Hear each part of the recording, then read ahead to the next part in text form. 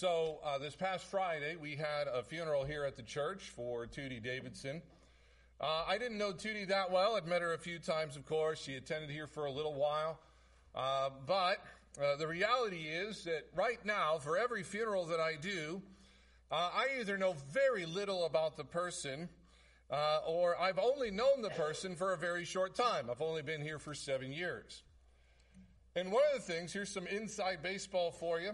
If you didn't know, one of the things that scares me every time this happens is that I'm going to get up here because I don't know them very well, or I've not known them very long. I'm going to stand up here and I'm going to say something that doesn't fit that person. That something's going to come out and somebody's going to be sitting out there going, I never remember Frank doing that. Years ago, I was asked to do the funeral of a gentleman that I had never met, never heard of before, and frankly, to this day, I have no idea why I was asked to do it. The only thing I remember is I was on the phone in my office, and the funeral director told me that what he was getting from the family is that this was not a very nice man. And he told me, and I remember this clear as day, he told me that he didn't think there'd be more than a handful of people, and they would only be there to make sure that he was dead.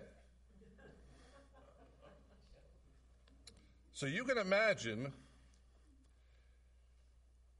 I show up a little early for the funeral that day, and the chapel is packed.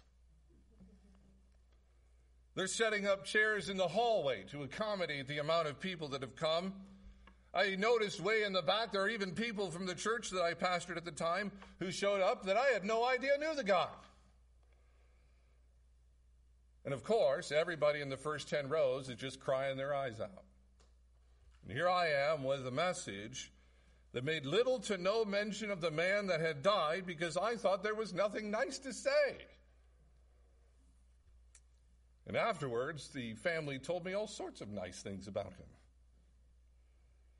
That funeral director had given me a very bad picture of who that man was. Now, if you've been in church for any length of time, you have probably heard this text or one of the ones that are like it preached. You probably know it inside and out. You probably have at one time or another were a kid or have kids bring home papers and worksheets and even some of those actual palm branches. You may have been a Sunday school teacher and you've taught on this passage a number of times. Now, my goal this morning, though, is to take all of that knowledge and all of those pictures and all of those worksheets and make sure that what we don't lose is the pictures of Jesus that are presented in this moment. And so what I have 3 points for you this morning, and I would call them the 3 pictures of Jesus that we get on Palm Sunday. 3 pictures of Jesus we get on Palm Sunday. Number 1, we see the gentleness of Jesus. We see the gentleness of Jesus. I want you to notice verse 28. It tells us that he ascended up to Jerusalem.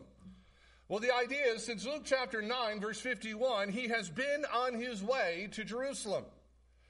And since for chapter 13, we're told that he's on his way. Chapter 17, we're told he's on his way. And so Luke has actually been telling the reader multiple times that Jesus is heading for Jerusalem. Now, why this is important is because of a few things. A couple of times, Jesus during this journey is going to cry over the city. He's going to talk about how the people in this place, the people in this city, are going to reject him. On this journey, he has told his disciples that he is heading to Jerusalem and that he's going to be arrested, he's going to be tortured, and he's going to be killed and rise the third day. And even on this journey, Jesus has been warned by outsiders that Herod may in fact be waiting for him in order to kill him, which was probably not an empty threat, seeing that it was Passover time and nearly 2 million people were descending upon Jerusalem, a city that was known for rebellion. Jesus presented a real, actual security risk. And so we have this very tense, very difficult, very high-strung moment that Jesus is going to enter into Jerusalem. Now, the thing is, though, I want you to note in the text the number of times that Luke is going to repeat the phrase loose or tied. You wonder maybe why is Luke so efficient about telling us whether or not the donkey is tied up or whether or not he is loosed or whether or not he's loosed or tied up. Well, the thing is in Genesis chapter 49, the Bible says that all the rulers of Judah are going to come out of the house of Judah. And that most of those rulers are going to be the type who are going to tie up their horse and they're going to come to Jerusalem.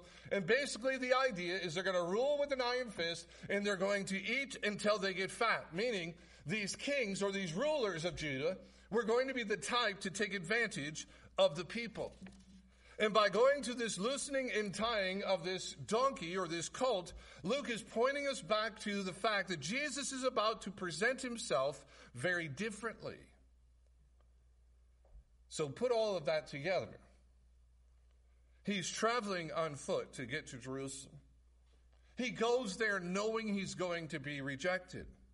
He goes there knowing the city's going to be destroyed. He goes there knowing that those with power are making threats upon his life. He goes there knowing he's going to feel this excruciating pain. He's going to have to go through betrayal and rejection.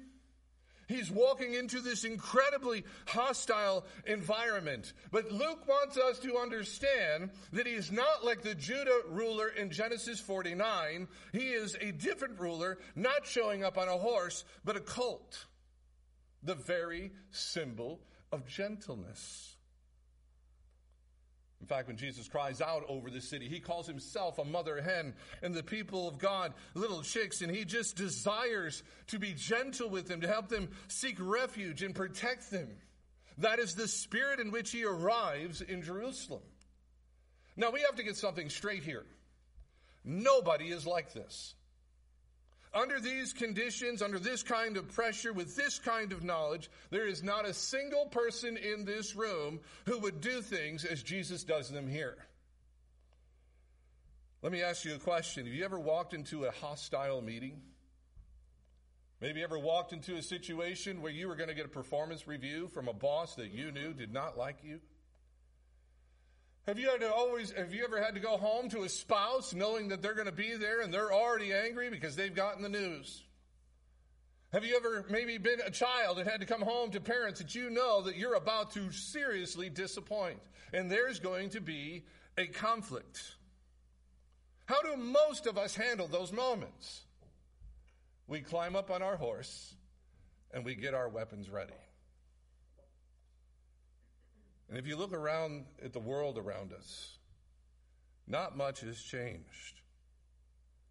Today we believe if somebody says something or does something or even thinks something that we find upsetting or insulting or offensive, we think the solution is to pour out anger, to pour out wrath, to bring all of our violent power down upon them.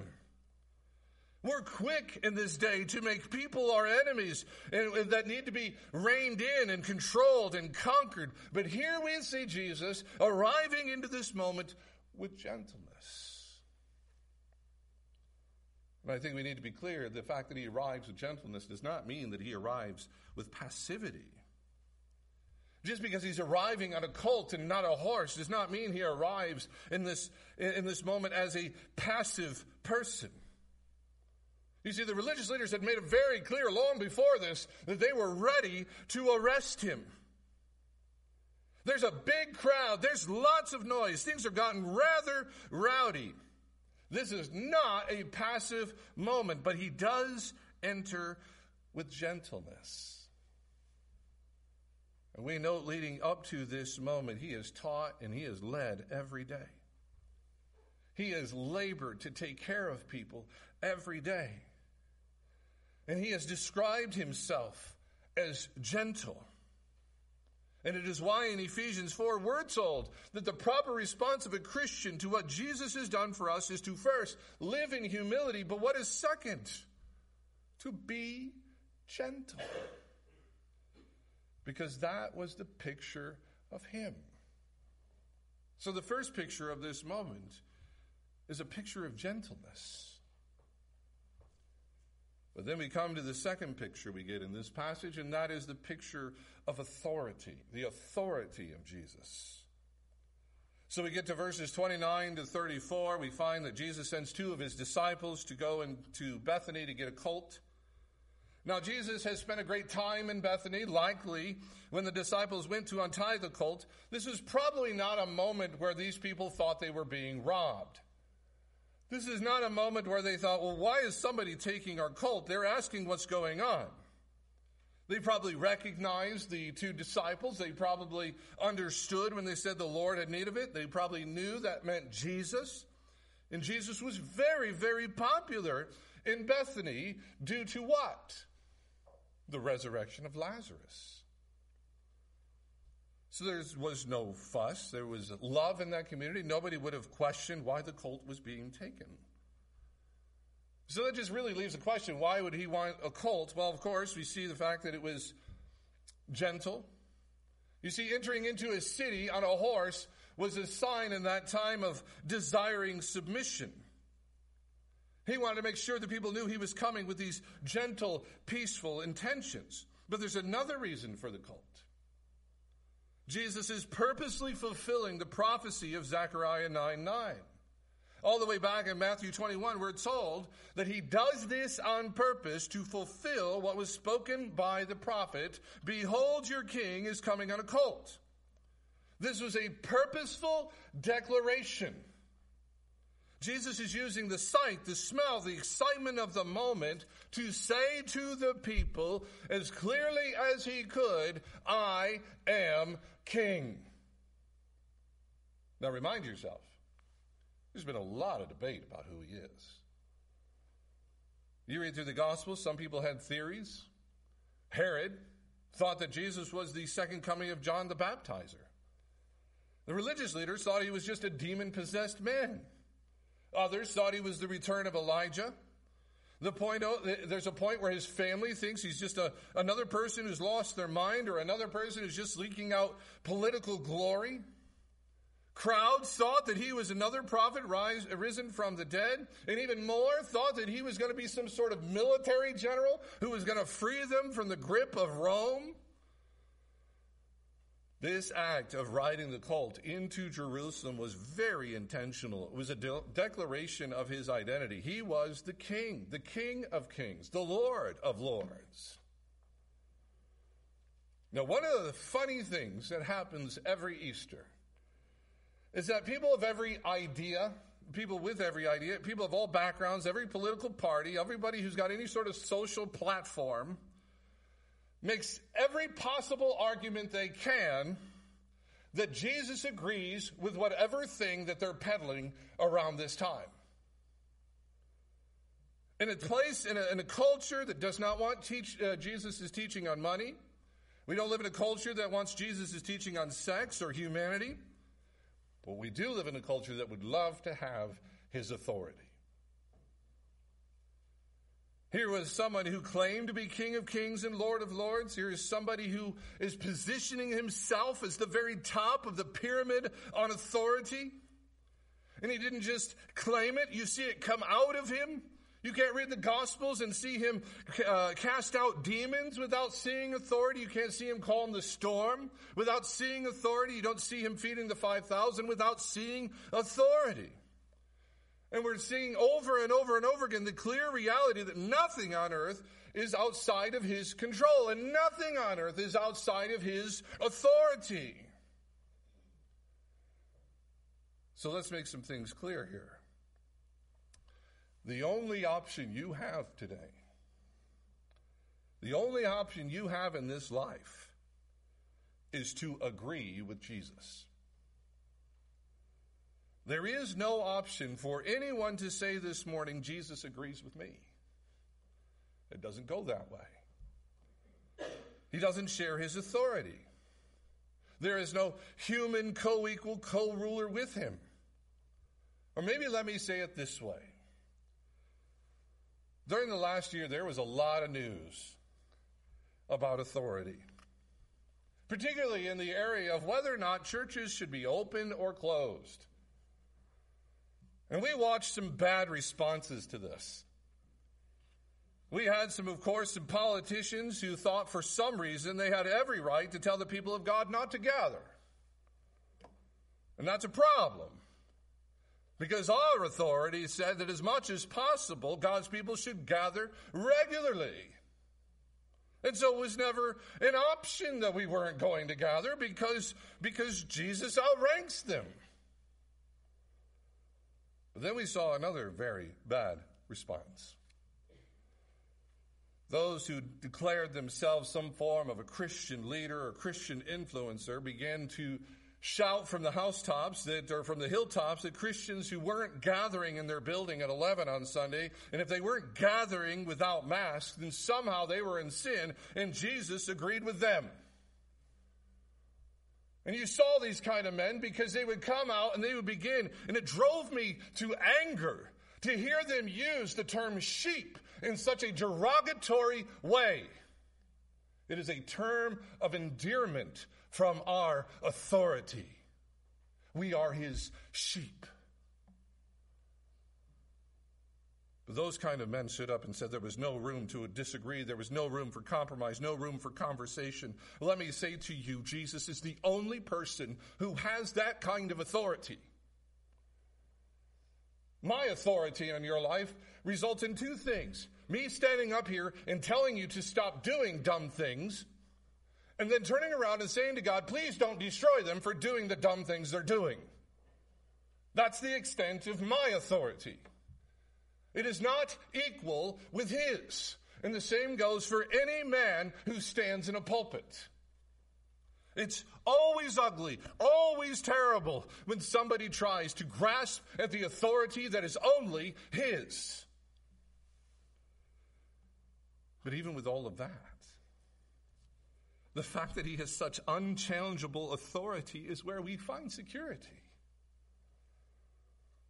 Because when we put our faith in Christ and he says we are his, when he says we are forgiven, when he says we have eternal life, there's no one, not even ourselves, that can challenge him. That picture of authority. And then number 3, the last picture we find here is the worthiness of Jesus. The picture of worthiness. Look with me at verses 36 to 40. The Bible tells us that Jesus rode the colt, and people began to put their coats. Here in this text, it's just coats. Others include the palm branches on the road before him. And they begin to make this statement, blessed is the King who comes in the name of the Lord, partially quoting Psalm 118. And we see these religious leaders saying, you need to quiet the crowd. And Jesus says, if they don't say it, the rocks are going to cry out. Let me first point out to you, this has all happened before. King Jehu, he rode into Jerusalem. King Solomon rode into Jerusalem. And for generations, people would sing the songs that are known as the Hallelujah Psalms, the last of which is Psalm 118. They would journey every Passover, and as they began to get closer to Jerusalem, they'd start in Psalm 111. And when they saw Jerusalem, they would sing Psalm 118. And so this song, these words have been said over and over and over again for many generations. But there's something different. You see, Psalm 118 does not say, blessed is the King who comes in the name of the Lord. It says, blessed is he who comes in the name of the Lord. It was the crowd that was providing the word king. They were making a declaration. And you see here the words in verse 38 are very, very similar to the declaration of the angels the night Jesus was born. Glory to God in the highest. This is what bothered the Pharisees so much. They saw the people as inching closer and closer to this perceived blasphemy, declaring Jesus the Messiah, the King, the Son of God. And they were also very concerned about what was being said in public. They were certain this kind of verbiage was going to bring about Rome's wrath. These were words of rebellion. Now, let me tell you two things about this crowd. The first is that many of them who were saying these things were very misguided. Many of them thought that Jesus was there to run Rome right out of the nation. They thought he was there to become king and to sit as the head of state forever and ever. This moment for many in that crowd was an end times moment. They missed the fact that Jesus had come to conquer sin, not Rome. But the second thing you need to know about this crowd is that Jesus says that what they're doing in this moment is appropriate and genuine, and that it would not be taken away from them. It was right, it was true, it was rowdy, and Jesus refuses to shut them up. Why? Because he was worthy of it all. The question was, on the Pharisees' minds, whether or not Jesus was worthy of these things. Is he worthy for them to risk the wrath of Rome? Is he worthy of the titles and the praise that people were giving him? Was he worthy of this kind of following, displacing people from their positions of society? And he says, yes. And he says, if they had refused to proclaim these things, then nature itself would have done the job. And we remind ourselves why Luke writes what he writes here. Remember, he tells us at the beginning of the book, he writes so that we can be certain. So that we can be absolutely sure that what we heard and what we believe is true. And for the first century reader, this would not just be about interviews. It would not just be about evidence that Luke collected. This wasn't just about proofs of miracles or records of what Jesus taught. There was included in it the question of whether or not he was worthy of absolutely upending your life.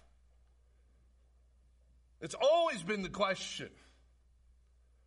Is Jesus so special as to be worthy of me changing my entire life? And the answer has always been yes.